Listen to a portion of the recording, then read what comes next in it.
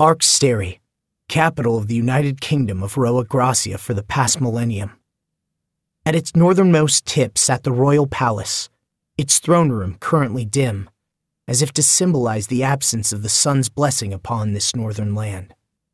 However, contrary to the impression the term northern land may give to some, Roa Gracia was an affluent nation.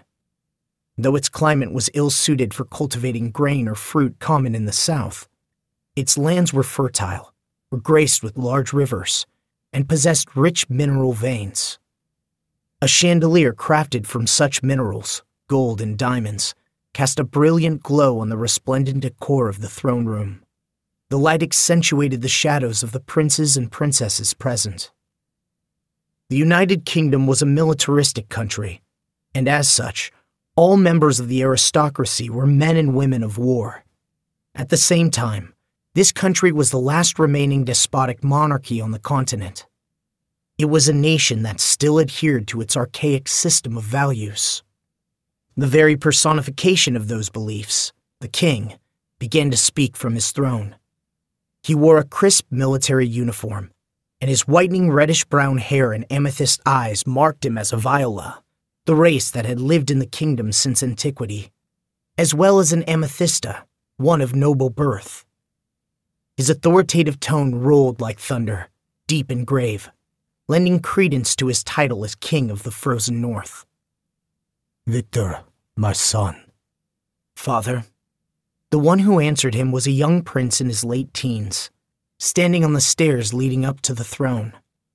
While normally one would kneel when in audience with the king, his royal privilege allowed him to stand upright before him.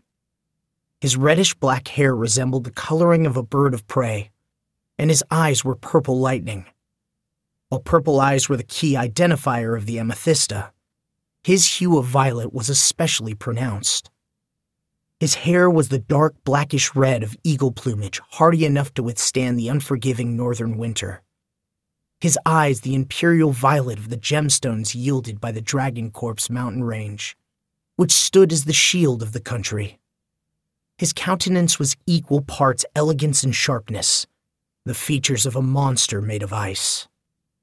He was the fifth prince, Victory Dinarok, the 18-year-old commander of the United Kingdom's southern front, the front lines of the war against the Legion, and the youngest child of the current king. Our ally, the Federal Republic of Giad, has formed an independent detachment by the name of the 86 Strike Package. Do you know of them? Yes, Father. They are an elite unit with the express purpose of suppressing key Legion territories and thinning their ranks. During their first battle, they struck at a Legion production site within San Magnolia and pushed back the enemy lines.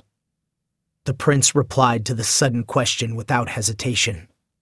He'd returned from the front lines, where information was limited and scarce, only a day ago, and it was a question regarding a single unit from another country. Yet he answered as if it were simple arithmetic.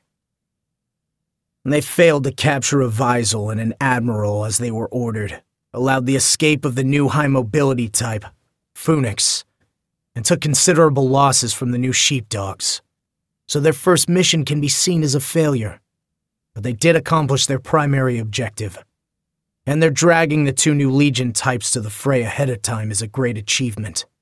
If nothing else, it granted our country sufficient time to develop countermeasures. Indeed. As his eyes glinted like blades, the king nodded his head, which sat atop his chiseled physique, a grave, earnest nod. It has been decided our United Kingdom will cooperate with that unit.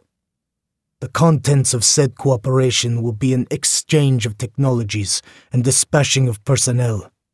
Vika, you will be joining them.